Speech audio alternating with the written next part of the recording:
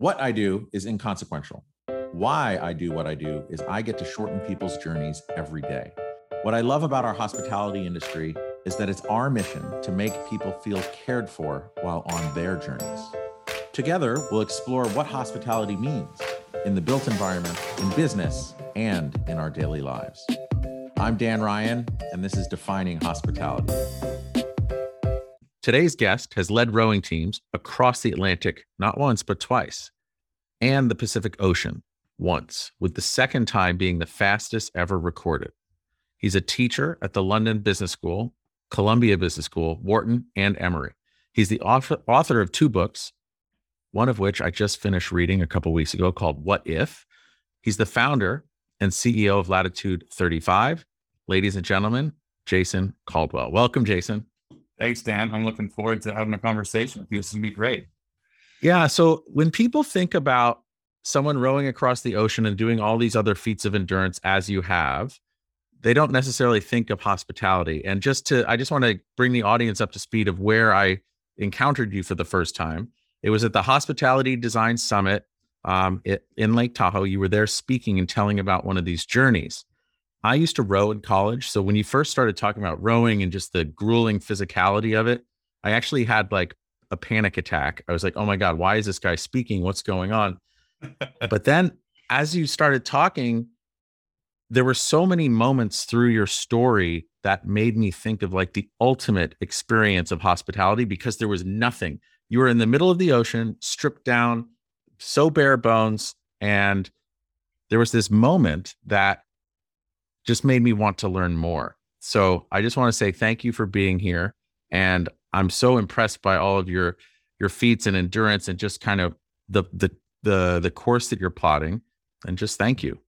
Thanks. I've got a similar story. It's, you came up to me after that talk that when we met each other, I'm thinking to myself, these guys, I've got this, podcast. I love this. How do you speak on it? Defining hospitality. I'm like, I can't help this guy out. Like this is, but then as we started to get to know each other and have some conversations, and I thought, wow, what a unique way to start talking about some of this stuff. And I've just found myself really looking forward to this conversation because you've challenged me to start thinking about how I lead these teams. And so what I'm excited about is that a lot of this conversation is going to be I think I'm going to be pioneering some of my thoughts. I'll be kind of at the fringe of my thought process here. And that's what's really kind of exciting about it. So thank you. Oh, great. And I'm just so grateful as well. So as we get into it, and when I think of like hospitality, there's hotels and restaurants and there's some sort of, luxury, and there's a whole level of comfort here. But what struck me about you and your experience was you're in the middle of the ocean. There's really nothing. You're eating like dehydrated food. You're rowing for 2 hours on, 2 hours off for weeks and weeks and weeks at a time. And given that, how do you define hospitality? Yeah, when I think of hospitality, I'm thinking of from my experiences at hotels, at restaurants, and that stuff. And so I'm always as the person who's being catered to. But for me, the definition of hospitality is really ways that I can create a level of comfort, whether that's a physical comfort, a mental comfort, or an emotional comfort, for people. And in my world, my people are my teammates. And as a leader of these teams that row across oceans and do all these extremely dangerous and endurance-driven things and incredibly difficult, I have kind of the burden, but also the opportunity and privilege to find different ways that I could create that comfort. The obvious one is this physical comfort. And we can talk about all 3 of those on kind of let you drive that, but this idea of physical comfort, right, in a boat, which is very uncomfortable, but this emotional and mental comfort, or almost like this security or safety that teammates can have in you and the rest of the team and the boat and the equipment. It's actually something that may be one of the most important aspects of kind of my leadership journey. So, and when you think about when we all think about physical comfort and experiencing hospitality, usually there's a comfortable bed. There might be a down comforter or at least clean sheets. What you guys in the audience might not realize is basically Jason and his team are rowing across the ocean in a fiberglass boat. I think it's about 10 meters long. There's 4 men, full grown, like usually rowers are very tall. Walk us through walk us through the physical environment where you were and how you found comfort in that. Yeah, sure, absolutely. So let's set the stage a little bit what ocean rowing is, because I can't imagine too many people listening today are familiar with ocean rowing. So as you heard Dan say, I've rowed across the Atlantic twice. The second time breaking the world record as the fastest team ever row across the Atlantic. That's a 3,000-mile journey from essentially off the coast of Northwest Africa, southwest, so it's 3,000 miles to the Caribbean. That's that first race that I've done twice. And then just a few months ago, completed and broke the world record rowing across the Pacific, which that race starts in San Francisco and goes right through the Golden Gate Bridge to Hawaii, to Waikiki. So we're talking about, and that's 2,400 miles. So we're talking about large distances. So obviously we've got this discomfort because you're rowing thousands of miles. And then you're in this boat, like you said, we've got a 30-foot boat, more or less 6 feet at its widest. And you've got 4 big guys, such as myself, not just rowing in this boat, but living in this boat. This is our home for the foreseeable future. Just so you know, the first time I rowed across the Atlantic took us 51 days. The second time, which was the world record, was 35 days. And this one here in the Pacific, that we broke the world record in, was 30 days. So we're talking about a month or well over a month of not just rowing, but living. And how that rowing and living kind of is dissected is that for teams like us that are trying to, win races and break world records, you've got to keep that boat moving at all times. So we've got 4 people on this team, and 2 people are rowing, while the other 2 people are resting inside these very tiny, tiny coffin-like cabins. And you're rowing 2 hours on, 2 hours off, 24 hours a day throughout the entire crossing. So you as an individual are responsible for a minimum of 12 hours of rowing a day. And that's if everything's going well. And you're doing that for an extended period of time. And, just to give other context, because I sometimes incorrectly assume that people know what I do. There's no boat following us. We've got everything that we need. We're desalinating seawater for our drinking water. We pack all of our food, which, to your point, Dan, is 75% dehydrated meals. It's kind of like, just not necessarily that nutritious stuff. You've got all of your life-saving equipment on board, such as like your sat phones, your VHF radio, your chart plotters, all these kinds of things are going to help you get to the finish line safely. And all that stuff is being packed onto this boat. So while you are rowing 12 hours a day, which is in itself very, very difficult, sometimes the 12 hours that you're not rowing, those 12 hours of simply existing, could be the hardest hardest hours of the entire crossing. You've got responsibilities when you're not rowing, like taking care of your own body and obviously eating, drinking enough, and then getting sleep. But you've also got responsibilities to the boat. You've got to fix things that are broken, which inevitably happen all the time because salt's being introduced to everything. You've got to keep things clean, to stave off infection.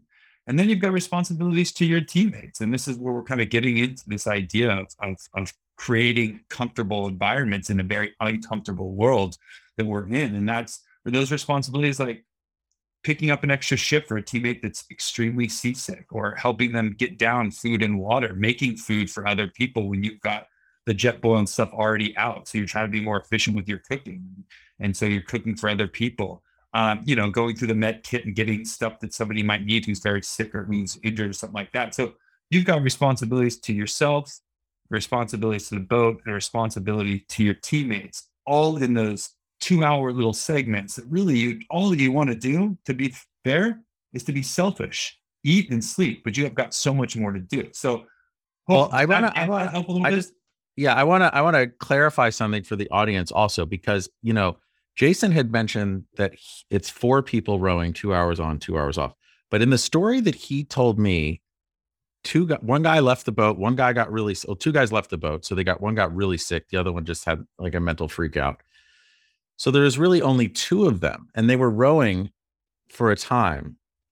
And then at one point that your tempers were flaring, but then what struck me, and you wrote this in the book, and I don't remember you saying this in your talk that you were giving, but you said, and I wanted you to tell the story here, because you said in those 10 minutes, Tom, the other guy rowing with you, he was preparing a meal. He asked you what you wanted.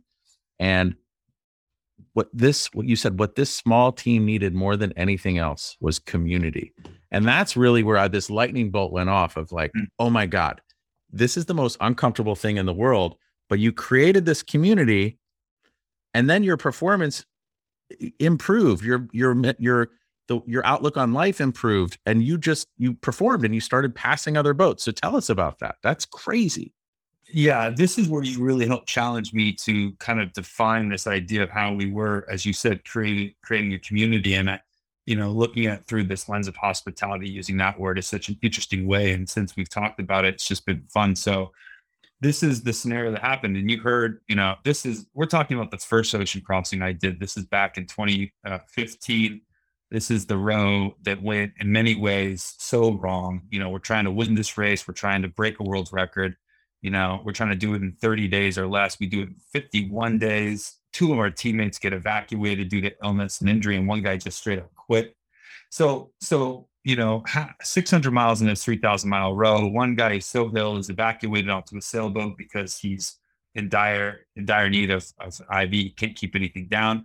Another one of our teammates just says, "Look, I'm going to pull the ripcord on this thing. I'm going to take the opportunity because there's a sailboat here. I'm done. I'm gone." So you've got 2 guys leaving. So it's myself and my remaining teammate, Tom. And, we're 600 miles into this 3,000-mile race. We're in 24th out of 26 teams. We're in 24th, we're in third to last place. I mean, nobody who's watching this race, and by the way, you can follow it on a smartphone. There's an app for it, but nobody who's following it on this app thinks that we're even going to finish. Like, this is just a foregone conclusion that these guys are going to have to quit at some point too, and have to be rescued at sea. So this leaves Tom and I with this unique challenge of what are we trying to do here? We're a 2-man team in a boat made for 4 or 5 people. We're getting manhandled. And of course, to make things worse, within the first few days of us now rowing just by ourselves, just the 2 of us in a boat that's way too big, a hurricane smashes into the Caribbean and is moving kind of northeast, and the outskirts of which is affecting us. So we're talking about tropical storm type conditions, which isn't that big of a deal if you're driving to and from work, but certainly is when you're on a 30-foot rowboat in the middle of the Pacific Atlantic Ocean. So we're seeing these huge walls of water, these huge waves that we're literally going up and surfing down at times. I mean, it's scary stuff. And so we spend like the first kind of 3 days. And by the way, we're still doing 2 hours on, 2 hours off, except for the 2 hours that you're spent rowing, you're by yourself while the other guy's in the cabin resting. So you're literally, it's all this solitude. So it's the antithesis of hospitality at this point. Like, you're alone, you're scared, you're hungry, you're tired, you're miserable. You're absolutely miserable. And we deal with that for about 3 days. Just this 2 hours on, 2 hours off on the deck, just getting pounded by the storm, waves hitting you, salt sores everywhere. And after about 3 days of that, I'm not, to be fair, I'm done. Like, I honestly wish I would have quit. I'm a pretty tenacious athlete, and like not a lot makes me think about quitting, but I'm at my lowest point in my life, like, let alone just this race. We're probably 10 days into this thing at this point, and about 4 days of just me and Tom. And so I've got the 6 a.m. to 8 a.m. shift.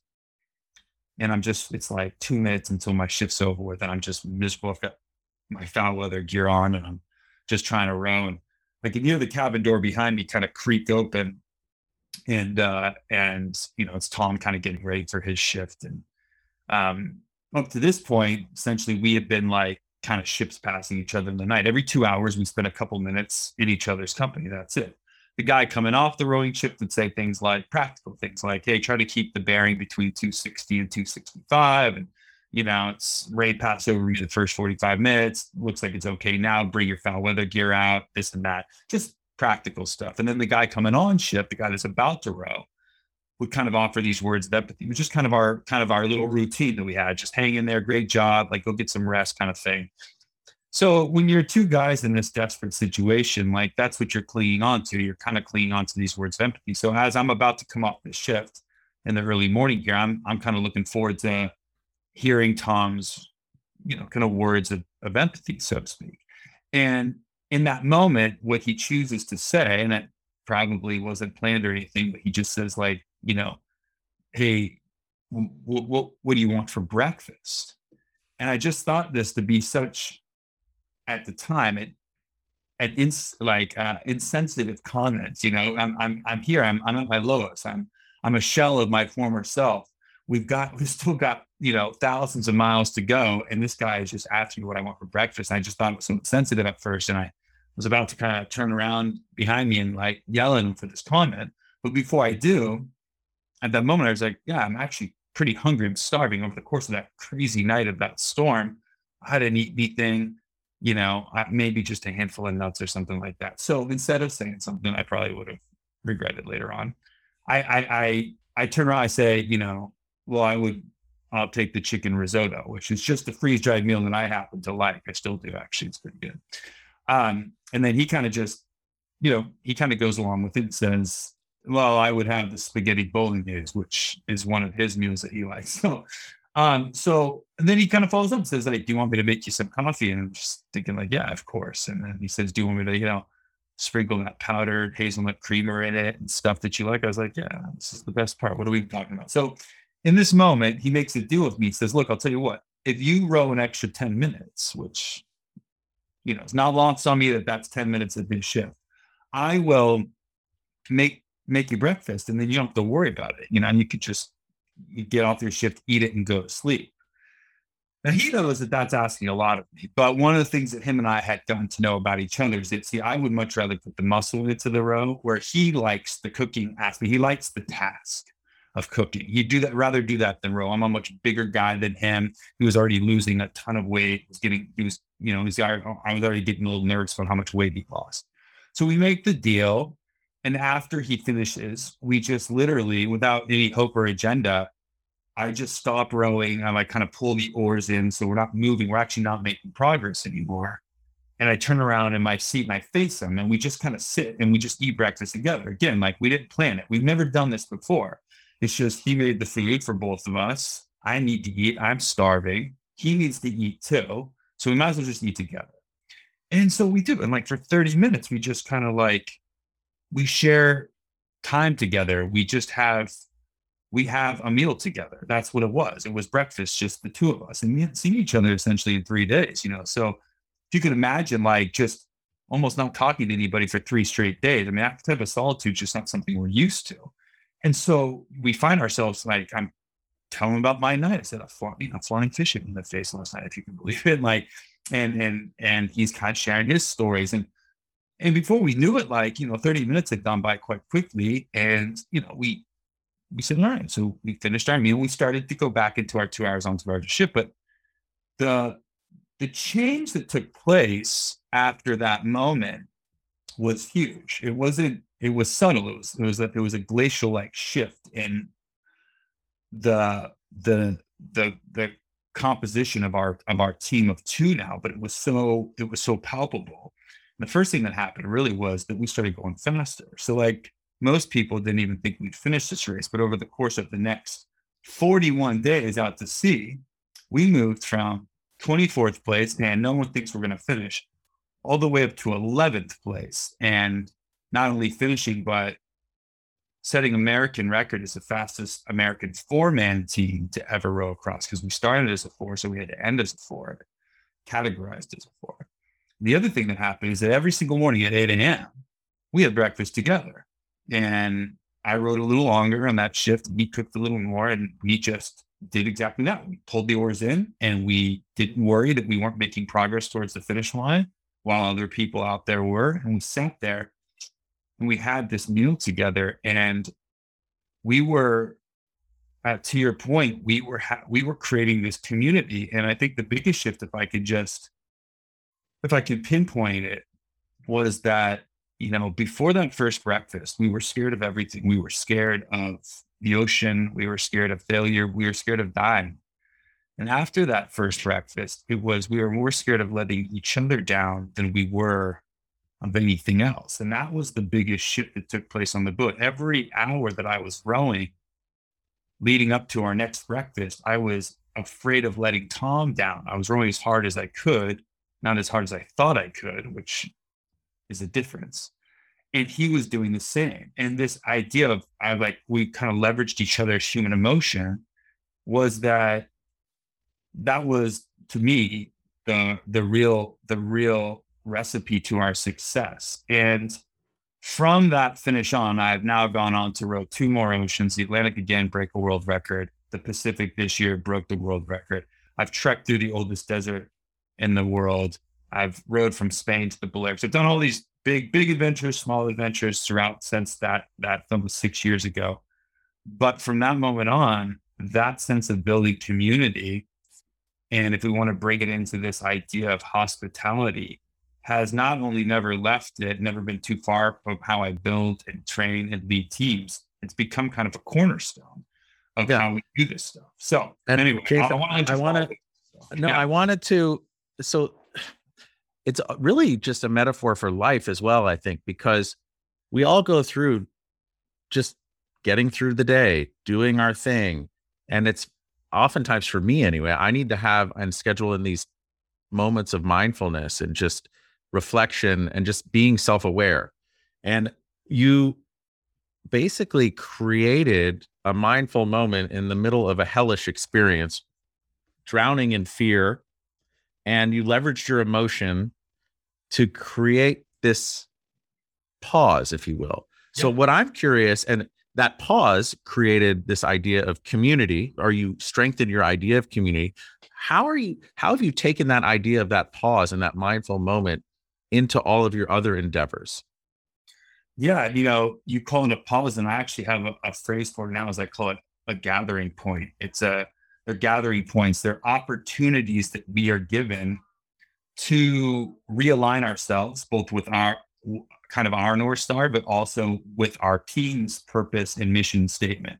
And that's all it is, to be fair. It's an opportunity that you can choose to take or not to take. And that's something that has really stuck with me as I build the teams in the future, is that I believe that as a leader, you've got to create as many of those gathering points, as many of those opportunities to help your team realign with themselves as you can. Now, you won't, and some of them are very formal, like, hey, we're going to have this breakfast moment. I mean, I don't do that with my other team. It is organically grown into whatever that team is going to do. Some are as formal as we're going to stop and pause and have this. And sometimes it's as informal as just taking a second to ask the teammate a question that you didn't normally wouldn't have time to ask them, or didn't think you have time to ask, or just to check in with somebody, just see how they're doing. So if you're asking what I've done bringing it forward, is that's what I've done as a leader. The very least thing I can do as the leader of these teams is to create opportunities for that alignment to take place, and that kind of leveraging of human emotion to start to build up. It's a community thing. So, it works in different ways. We have at 10 a.m. on this last row, every morning at 10 a.m., even if you weren't rowing, the other two guys had to pop out, and we'd have a check-in with everybody, and everybody in the middle of the ocean, when there's a lot going on. I didn't care what was happening. Everyone got out there from 10 to 10:10. Everyone got a chance to say, this is how I'm feeling. And I'm asking you for this, for this favor, or I need help with this. So and it was strong and powerful. Speaking about that 10 minutes, one of the people that really changed the way I run businesses is this guy, Vern Harnish. He created this entrepreneurs organization I'm involved in. He wrote this book called Rockefeller Habits. And within that, one of the most important thing that Rockefeller did with his number two is they had a daily huddle. And really it was like they had lunch, but oftentimes, like in my company, it's, we have a 12-minute thing. Hey, what are you up to? What are your metrics? Where are you stuck? Share a value story about someone else, and then a one-word close. But oftentimes I find that just someone sharing where they're stuck, as a leader, you're like, oh, I can help you solve that really easily. And it's creating that moment of vulnerability has been really powerful for me, and just a good way to always keep in sync. And when you think of where you call it a gathering point, I'm curious, do you have any examples of when you've introduced this gathering point to your clients or your teams, what are some of the measurable improvements that you've seen? Yeah, I mean, that's a great question. I think one of the things it does the best at is it builds trust. And while these types of kind of emotionally driven metrics are difficult to actually measure, as a team whether trust is being built or if it's deteriorating. And I think one of these check-ins are making people feel as though Jason cares about me, cares about what my goals are. We obviously have a group and team or organizational goal or path, but he cares that my personal goals are also being met at the same time. And so I think that trust enables, and it's a selfish thing too for me to do. If my people trust me, then they will tell me the truth when they need stuff, when things aren't going well. If they don't trust me, they won't. That's just human beings at our most basic level. The other thing I think that it's really important to consider when we're talking about these gathering points is this idea that it can't just be lip service you're paying to. You can't just say, "Oh, we do this every day. Okay, let's go through it." It can't be a box that you check. Did we do the group check-in today? Okay, good, that's good. Oh, we did do it. No, we'll just do it tomorrow then. It can't be that. It has to be emotionally led, emotionally driven, and authentic, else people will not treat it with the gravitas that it deserves and that it needs in order to be effective. I was I once find, oh, go ahead. well, wait, to build on that one, when we share, we have these very specific core values. And when we share a core value story about someone else on the team or a client or just anything else, it also introduces that it's not just checking a box. You really have to think and tap into your emotion. So you tell something about whether you're caring, how did they adapt and improve? How are they tenacious? How are they organized? Or how did they do what they said and said what they meant? So in a way, you're checking a box by doing it. Yes. But to make it more feeling and caring based, how do you do that in the middle of the ocean? That's what's difficult. And that's where, going in and building the team full of the right people, not just the best people, is something that I'm always trying to constant challenge, and something I'm always looking for is like, look, Lap 35's racing teams now have some notoriety. We get a lot of people that want to be part of these teams because they're highly organized. We're doing exciting things. We've got all this legacy behind us. They're well funded, all this type of stuff. But, it's easy to just pull the biggest, strongest athletes out of the hat and just say, these are the guys we're going for. And I've done that before. And it's an absolute, it's miserable. Finding the right guys for these adventures. And by the way, we have an all women's team that's going next year. And that's what I'm really excited about, is that I'm trying to prove to everybody out there that it's not me that's doing this process. Everything that you and I, Dan, are talking about right now is part of the process of building and maintaining these great teams. So we've got an all women's team that we just finished putting together actually a couple of weeks ago, and we're bringing them in the journey, but now it's not me. I'm not the one that's going to be creating those gathering points out there on the water. So they're going to have to do it themselves. So I could just help coach them in this situation, but in the end, I'm not rowing this with them. And that's been a good kind of exercise for me to do, is to kind of step back and let this happen. But when you're out there, it doesn't have to be grand, like sometimes we're all scared. We're in a bad situation. You might just be checking in with the guy right next to you, right behind you as we're rowing, saying, "Are you all right, Duncan?" He goes, "I'm all right. I'm feeling this. I'm feeling that. All right, why don't you just take 5 minutes to yourself? Like, I got you. Let me just row for a second." Something as small as that is to me, that's a gathering point. And that's building trust. Other times you've got a beautiful day, wind's at your back, sunny skies, you're dry, everyone's laughing, having a good time. And you can have kind of these more robust gathering points, but the fact is that you got to be consistent with them. And you're right. I think you nailed it, Dan. Like, to a certain extent, it does feel like a box that you have to check. But as long as that in the moment, it doesn't feel that way. And I was once told by a mentor of mine, which I've never forgotten, which is, he said quality time is a myth. And it's not about quality time, it's about quantity time. Quality time is only defined after you've already done it. No, you should never go into a situation saying, I want to make this the best weekend with my kids I've ever had, or I want to make this the best practice we've ever had, or, you just simply show up for your children every single day without any kind of a hope or agenda other than I'm there for them. And then the quality time is defined later on. You look back and say, wasn't that an amazing weekend? And it's amazing, like, and I as a father of a 2-year-old, I haven't quite experienced this yet, but it's amazing what I remember and talking to my dad, which were great moments in my childhood. He said, God, I forgot about that time. Well, it meant a lot to me. He didn't go in those situations. And I think that's the same thing when we're talking about how we're leading our organizations and we're trying to create this idea of high performance teams doing really special things in whatever industry you're on. Is don't worry about going every day, just being the best leader, creating the best experience, just be consistent for them every day. And that stuff will happen. And I really take that to heart. Sometimes it's not easy to do because sometimes consistency is harder than trying to be like an A+ every element. So, well, consistency, I think, is the key to so many things. But again, you could just be walking through, but to make it a meaningful gathering point, as you say, is pretty tremendous. And I want to push back on you. And one thing you said it's not you. But when I go back to the book and reading about your experience with your coach at Sonoma State, which for those of you who know, like they have a decent program now, but on the West Coast 10 or 15 years ago, it wasn't that big of a deal, but you went in it and you made your way to the Vesper Boathouse, which is in Philadelphia, which is like, is it the premier rowing organization in America? Yeah. Not one of.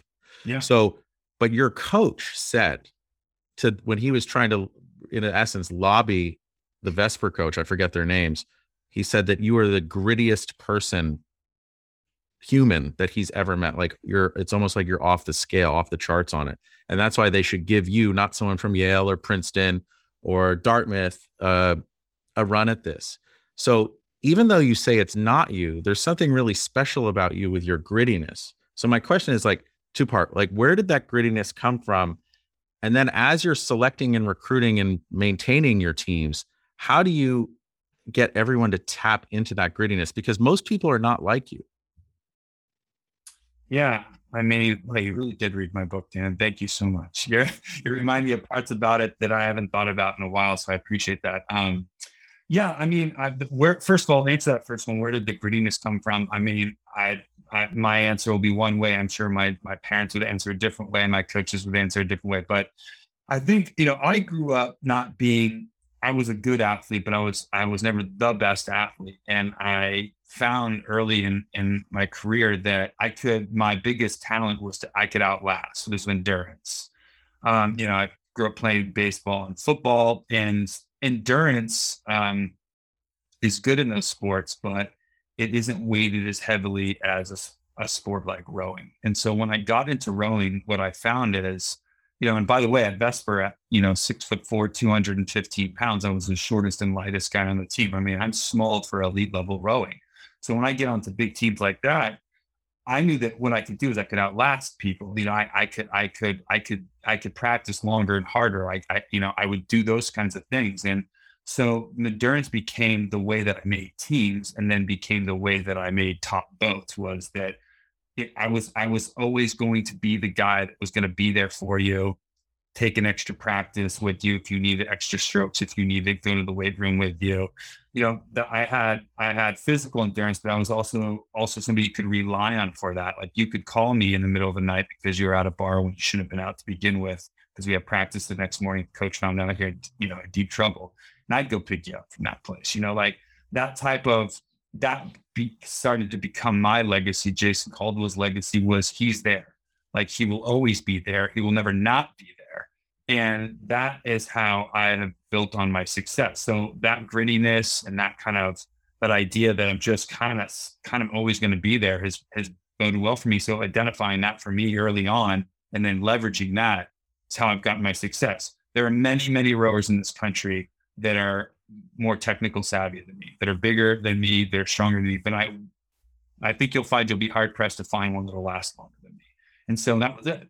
It's also interesting because now, as you're saying that, it made me think of a part where I think it was at Sonoma State. You were kind of like the de facto leader of your team, but you were almost as if a dictator, right? You've got to do this, and you'd think less of people if they weren't working as hard or whatever. But then at Vesper, there was this one guy who just won every seat race. And a seat race, for those of you who don't know, you have usually two boats and you're always trying to tweak it and find out who's rowing on the best one. But he won every single one. He could not lose. And I feel like that was a real transformation in you. Tell us about that encounter with the guy who would win it all the time. How did you approach him? What were you feeling in that vulnerability? And then how did you change? Yeah, that's the thing is, you're right. That Sonoma State, I come into rowing late in my collegiate career. I played baseball at Sonoma State, got injured, couldn't play anymore, get into rowing late in the career. And I have a chip on my shoulder, I feel like I'm too good for this sport. And then when I start to have success, if you didn't seem like you were working as hard as me in this very interdependent sport of rowing where we're all in the same boat, wasn't like pitching, I would be upset with you. And so I was given the captain role by the coach because I was the oldest guy on the team. I was the biggest guy in that team. But leadership is not a title. Leadership is inherently in us to do. So you don't have to be, and I was just the captain, but I wasn't the leader, and I think I learned the difference between that. When I went over to Vesper and got a spot there, they accept 16 people from around the country. I'm by far the least experienced, the smallest guy. In a lot of ways, I have no business being there, but I get kind of a one summer shot. And another guy that was on the team, and his name's Don Whiteberg. He's from Dartmouth, went to row at Dartmouth, which is a great school, especially for rowing. But in terms of like the Ivy Leagues, like not the best, the Princeton, Harvard, Yales were kind of the better schools. He wasn't that big. Of course, he was bigger than me because everybody was, but he wasn't the biggest guy. He wasn't the fastest on the rowing machines, but this guy was in the stroke seat of the top boat and nobody could knock him off. And the stroke seat of the top boat is like often considered you are the best rower. You're the most productive rower. That's what I should say. Meaning you move boats better than anybody else.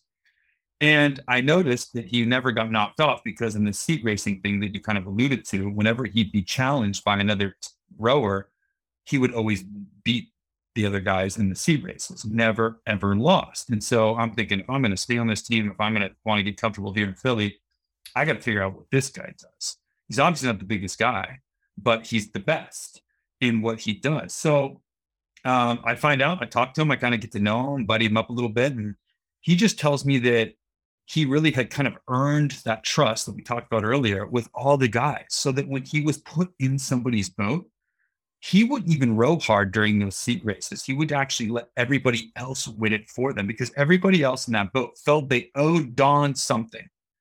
Maybe Don helped them out in some way the last week or did something, loaned his time, loaned a little extra cash to someone else, picked them up from somewhere, whatever it was. Like, he would give and give and give and give all the time of himself. And then when he was in the boat and now he needed something, he didn't even have to ask for it.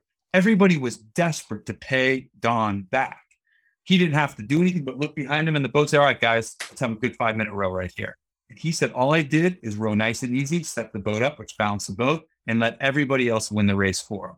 And that concept, what he did is he built this trust. He leveraged human emotion in a way that people, like I said before with Tom and myself, people were more afraid of letting him down than they were about worrying about whether they were going to be seat raced next one. Were they going to be too tired? Were they going to wear themselves out winning for Don and then not be able to win for themselves? They didn't even think that far ahead. All they knew is that Don got in their boat. I owe Don. That guy did me a solid last month, whatever it was. And now I've got to pay him back right now. I mean, it's brilliant leadership. And if you think about Don and how he was, like you said, now you're always there. You're there. You, Jason, are there. Yeah. Don was there for all of his teammates in so many other ways than just the task at hand. And that's what really struck me. And as we think about hospitality and making others feel comfortable, it's that service mentality. Yeah, he knows if he's there showing up and giving for others, they will perform for him. And I think that this can translate into all of our lives in such an incredible way. Put others first, then you fill that karma pool and it comes back to you. Yeah, we hear this term servant leadership, and unfortunately, it's become a cliche because I think people say without really knowing what they're saying. They just know it's a nice little buzz phrase. But servant leadership is there's a lot of ways to lead. It is, in my opinion, the best way to lead. This idea that I'm going to serve others all the time, so that when I have to ask something of somebody else, not only they're not going to say, oh, he's my boss, I have to do this. He's going to say, I want to do this. Thank you for giving me the opportunity to pay this thing back, to pay it forward. And that is great. I mean, there was this moment in my second row where we broke the world record in the Atlantic. We get hit by this storm, 500 miles away from the finish line. We thought it was going to be easy rowing for the last 500 miles. And we get hit by the storm, knocks us back. And we realized that basically after the storm, for the next 5 days to break the world record, we have to row 80 miles a day, which, by the way, is 10 miles above world record pace. I mean, 80 miles a day is just like, it's unheard of. Like, to be able to do one or two in the course of the entire crossing is amazing enough. But we have to string 5 in a row. And when I, we spent a month together, in this boat, doing all these things that we've been talking about. And before that, in the months leading up to it, as we were training together. So I came out of that cabin after doing the math, right? Telling my 3 teammates who were, looking at me saying, hey, what's the numbers? What do we have to do?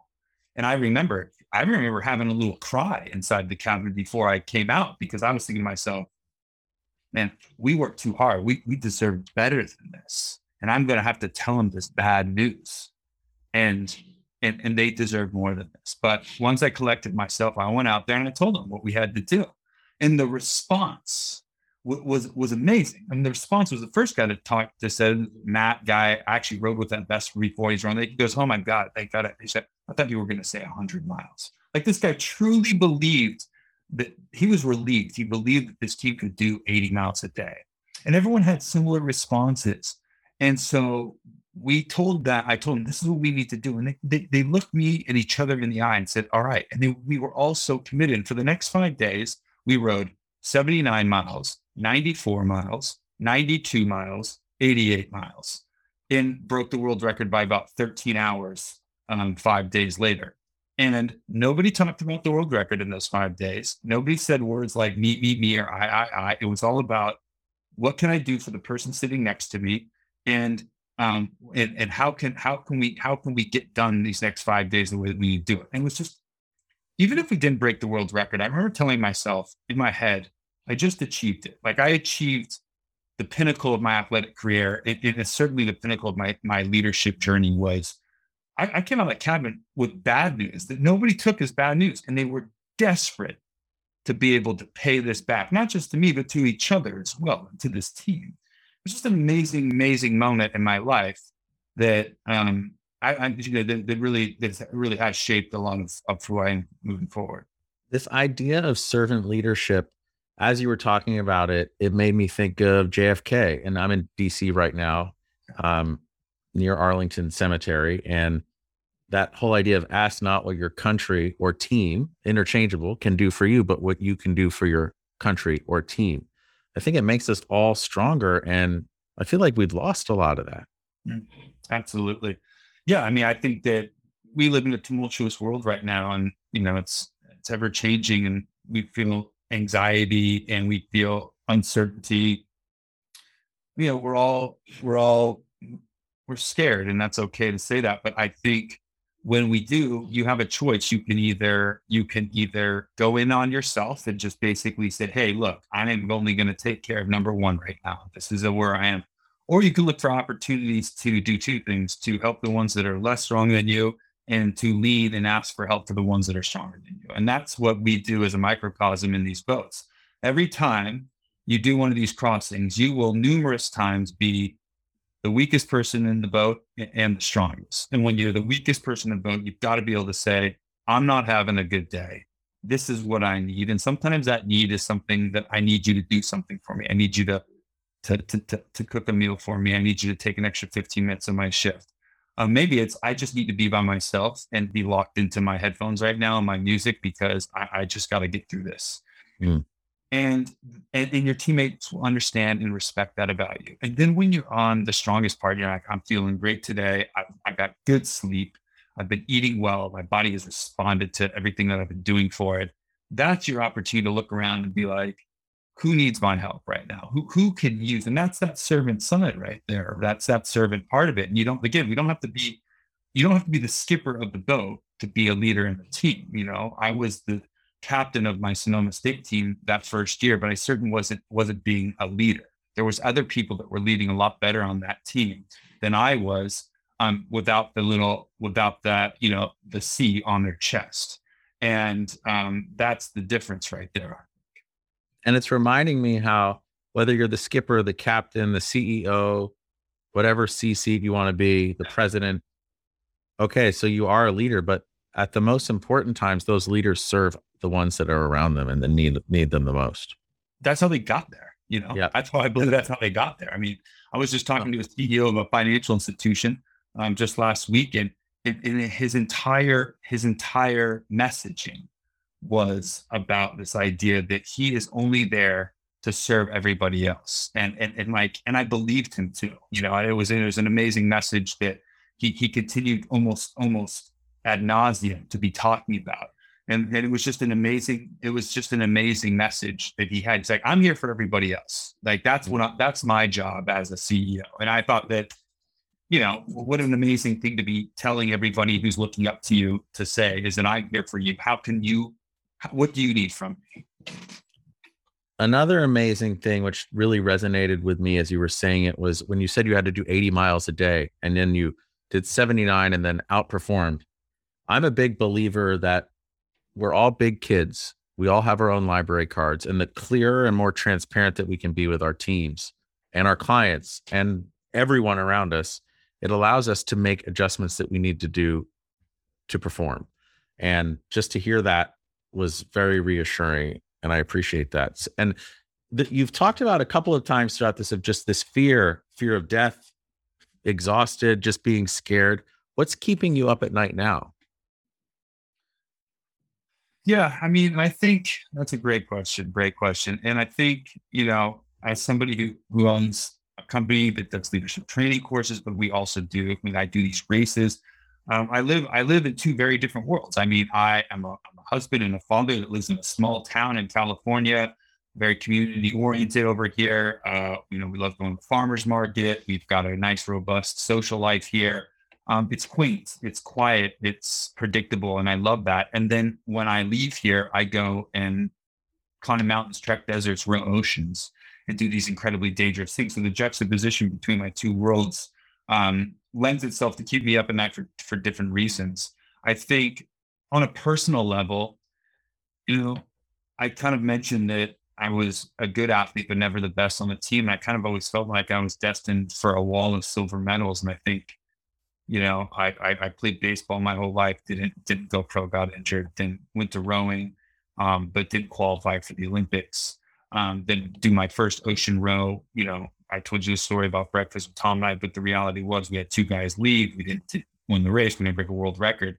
Then I started changing things, and things started working out. We broke the world record the next year. Then I go off and do a bunch of other things. You know, now all of a sudden we've got this success, but I'm you know, an insecure human being like most of us. And I wonder, is it a fluke? Am I getting lucky? Am I just going through this part? Like, am I really being the leader that I keep talking about? And of course, the reality is no, I'm not, because I'm constantly making mistakes, and you know, I'm losing, you know, teammates and friendships because of disagreements that we've had. And you know, it's not perfect. I'd like to say that I'm best friends with on every single teammate I've ever had. That's not the case. Some have come, some have gone, some left on good terms, some not so good terms. And all of that adds up to, like, can I be better? And am I just getting lucky, you know? And I know it sounds weird coming from me, but that's how I feel. So what keeps me up at night is like, am I really the team captain and the leader that I talk about, or am I just a facade? And that sounds harsh, but I have to keep proving that to myself.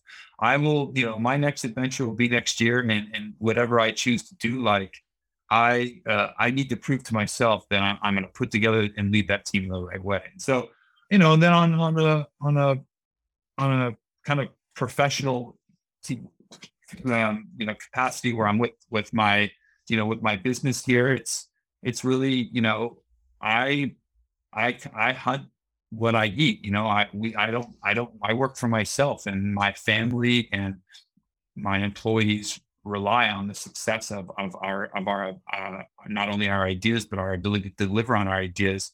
Do they work? And so, that gets me nervous. And I again, am I doing everything I can for everybody in this office that is going to make sure that they get everything they want while the company's still doing what they need to do? So I love that.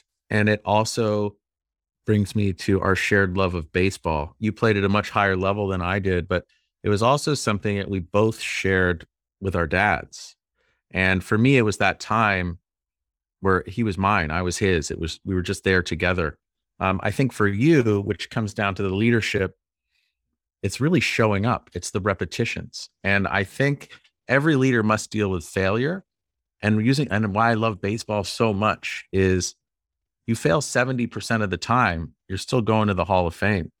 But if you're having the reps and getting up there and doing the work and just showing up every day, you're going to go somewhere. yeah, I couldn't agree more. And I'd be hard pressed to find kind of a particular moment in my childhood where my dad wasn't very far away. And, we can all be critical of our parents and those who raised us. They were too tough. They weren't tough enough. They did this for me. They didn't do that for me. We've all got those stories. But I think the thing that we need to be looking at is, were they there? Were they there making those mistakes, learning as they go, just like we're learning as we go?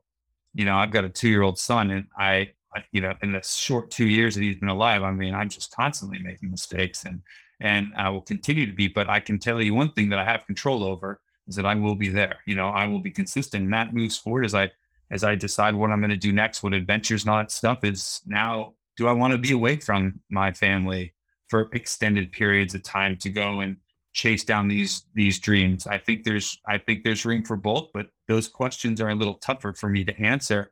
They, 10 years ago, you told me to do something, I'm on a plane, I'm going to do it. Then I got married and it was a little tougher. And then now I've got a kid and it's tougher still. So those types of, but that idea of consistency and showing up and quantity time is going to be something that I'm going to make sure that happens. Yeah, that quantity time, the repetition, showing up. You just said chasing down dreams and chasing, and it's really, I love how, I forget where it is, but one of your last chapters, you have a quote from Herman Melville and for Moby Dick, and it's like that white whale. So what's the white whale that you're chasing, and what's exciting you most about the future? Well, I always say, would the 10-year-old Jason be proud of me today? Like the guy who doesn't care about money, and, the kid, I should say, that didn't care about money, but was building forts in the backyard and was daydreaming. I was a big daydreamer. I guess I still am. And I always kind of check in with him and just wonder, like, would he be proud of where we went? Where it's easy for us to make these like small concessions. And I kind of, without trying to give you too many of these little one-liners, we hear this phrase and this idea, and this answer your question, I promise. But this idea that we say it all the time. We say life is short. We will quote that life is short, and I actually disagree with that. I actually think that life is long. In fact, whether it's short or long actually just kind of depends on what you're comparing it to. But I think we believe that life is long more than we believe life is short. Because if we truly believe that life is short, we'd be going and doing everything that we've ever wanted to do. We'd be taking those, piano lessons. We'd be learning that second language. We'd be asking that girl out at the coffee shop that we see come in every day that we wish we had the nerve to do. We'd be doing all these things because we are truly believe that life is short. I may not have another chance. Life is finite and it's fleeting. But I think the reality is that we all kind of have this deep-seated belief that we'll always have more time. We'll have a second chance. I'll do it next year when I'm not as busy. I'll ask her out next time she comes in when I'm wearing something a little nicer, whatever it is. And this deep-seated belief that life is long, I think enables us to make these little tiny concessions throughout our life. And before we know it, we look back at a certain age and we say, God, when did I give up on my dreams? When did I give up on all these things I was going to do? Well, the reality is it wasn't one time. You didn't just say, hey, I'm going to give it up now. You just made small concessions because you always just said, hey, we've got more time. We can do this later. I got to take this promotion now. Yeah, it means that I'm probably not going to be able to do these things, but I got to take it now. We'll do those later. And you look back and you realize, wow, I've just made a number of concessions throughout the last decade or two of my life. And now I'm upset with myself. And we're all guilty of that, myself included. But what I try to do is really try to change the way I think about life and to really, really believe, not just say I do, but believe that life is short and to make decisions based on the fact that this could be the last time I'll even have the opportunity to say yes or no to this thing. So if you say, what is the next thing for me? Like, I will always do these adventures. Like, this is for me is important. I think maybe I'm largely done with oceans, but I've been looking to, the world's greatest rivers and being able to navigate those. And so those will always be a part of my life. And I've created a world around in my community where not only am I supporting these things, but even my wife, she's my biggest support, but she's also somebody who helped pushes me in that direction to make sure that I'm doing the things I need to do to get ready for that next one. And so those I'll always be hopefully trying to make that 10-year-old self happy, because there's a situation where we encourage 10-year-olds to dream. You want to be an astronaut? You can be one. Then all of a sudden they turn a certain age and then we think that these same things are ridiculous. Like, why would a 38-year-old want to still be an astronaut? Well, that's too bad, because maybe he's going to have a harder time at 38 than he would at 10. But like, it's really unfortunate that we place these kind of restrictions on people when they get to be a certain age. It's like, go get a job. So anyway, that's a long diatribe, but I hope that resonates with people. Well, I love the image of the 10-year-old Jason, because to think about that net your dad built in the backyard with the T-ball and the 120 balls you're hitting every day, like, that's the repetition. That's the work. That's the showing up, right? Yeah. And you're going to fail, but you're doing it. So if you could go, you right now, Jason, stand in front of your 10-year-old self by the bucket of balls and the tee, what advice do you give your 10-year-old self? And first I'd say, you got to tie your shoes more, because I feel like everything I see, every picture is my shoes are untied. So you got to tie the shoes more often. That'll be the first thing I'd say. But, I guess if I were to be able to place him and he would be able to listen to me this way, I would really encourage him to like understand the difference between like and love, and the difference between enjoying something and being passionate about something. And I think one of the things with baseball, and Dan, I do love baseball. I've been a fan of it my whole life. It was as a soundtrack of my entire childhood, Giants games on the radio in the garage and on TV in the family room. Season tickets with my dad at Candlestick Park, this miserable, freezing piece of concrete. But I think I thought I loved baseball, but I really loved my dad, and he loved baseball. It's truly a passion for him. When I found out, when I started rowing, I really learned what love was, and it's been easy. It hasn't been work for me. I love getting in boats, and I love the fluid dynamics, and I love the team element of rowing. And that was the first time I think I really understood, was when I was in college, this, oh my gosh, this is what love is. So not to say that 10-year-old Jason shouldn't continue to pursue baseball from there on out, but I would just wanted him to explore more opportunities so that he could figure out the difference between one thing and the other. I think one of the things I fear in this, where we are now, is that kids are just, it's so competitive. They're constantly pressured to do the same sport year round. And then you got to get a semi-professional coach teaching you how to swing and throw a ball. And oh my gosh, you're not tall enough. So now you got to get bigger. Let's get in weight classes. And somebody can say, I just wish that we could explore different sports, try different things, try cooking classes, try magic for all I care. Do whatever you want, so that you can. It's not so you can just find what you're good at, so you can find what love is and like is, and what kind of love is, and what passion is, and what hatred is, and be able to create a scale, a spectrum of passions. And how would I fit all that into a 10-year-old Jason who's probably already lost interest in what I've said by now? I don't know. I'd have to say it a better way than I just said it to you, but that's what I'd be trying to talk. You're just like, tie your fucking shoe. Yeah, exactly. Well, I don't know why every single home video, and my shoes aren't tied. It's like, I should have gotten Velcro. Did I not know to tie my shoes? Yeah. It's funny. My 13-year-old daughter, I think I may have shared this with you, but she's very athletic. She's awesome. She's creative. She does all these things. But whenever I ask her, oh, why don't you try running? Why don't you try this? It's always no, no, no, no. The one thing I said, I was like, there's this big rowing club near where we live. And she's like, I want to try rowing. I was like, you might want to wait till you're a little bit older, because it's pretty hard on your body, especially as a youngster. And you know what? she loves it. She's doing it. And it's because I said, probably not the best idea. Yeah, exactly. Reverse psychology. Nice job, Dan. I know. Don't do that. Don't eat your vegetables. So Yeah. yeah, Uh, that's good. awesome. Well, Jason, I mean, this has been so incredible. I thank you so much. Where can people find you? And we'll have all this in the show notes as well, but just give us a rundown. Cool. I mean, yeah. First of all, thank you, Dan. I really appreciate this. I cannot believe how fast that time just went by. But you know, find me on Instagram at Jason_T_Caldwell. Just search Jason Caldwell. You'll find me. It's a great way to follow my adventures and see cool pictures of what I'm doing and where I'm traveling. You can always catch me on LinkedIn too on the business side of things, and I'm always trying to post my thoughts and some articles in there and more of my kind of what we've been talking about today. So those are great ways to find me. Awesome. Well, I want to thank you very much for your time because this did go by so quickly, but I loved it. No, it's great. I didn't. You're awesome. Thank you for coming up to me and telling me, "Hey, you should be on my podcast," and making me see where the connection is. And I got an education over this last couple of months and kind of just talking with you. So thank you very much.